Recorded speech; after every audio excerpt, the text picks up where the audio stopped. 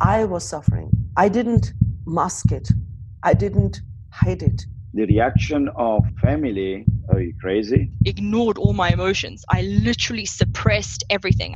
It was brutal. The whole journey was super tough. This is Naked by The Future Farm, brought to you by Nectarios Lolios and Vladi Meshko-Briestenska. We've spent many years working with entrepreneurs while also building our own businesses. Over the time, we have witnessed and experienced for ourselves the emotional and mental turmoil that comes with creating a business from the ground up. We felt that there wasn't a space for entrepreneurs where they could talk to other founders about those struggles, and also about the ways to cope. Naked is for company builders of all kinds, for investors as well as the wider global business community, and anybody who is curious about the challenges that entrepreneurs face and ways they cope with those.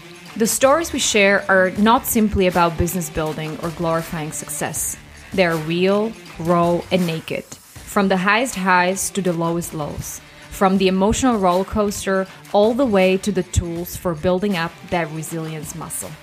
Finding the right people that are going to help keep you balanced, that's really important. The more you talk about these things, the more power you take away from it. One of the great skills actually to be a good entrepreneur is actually to be able to let go of the stuff.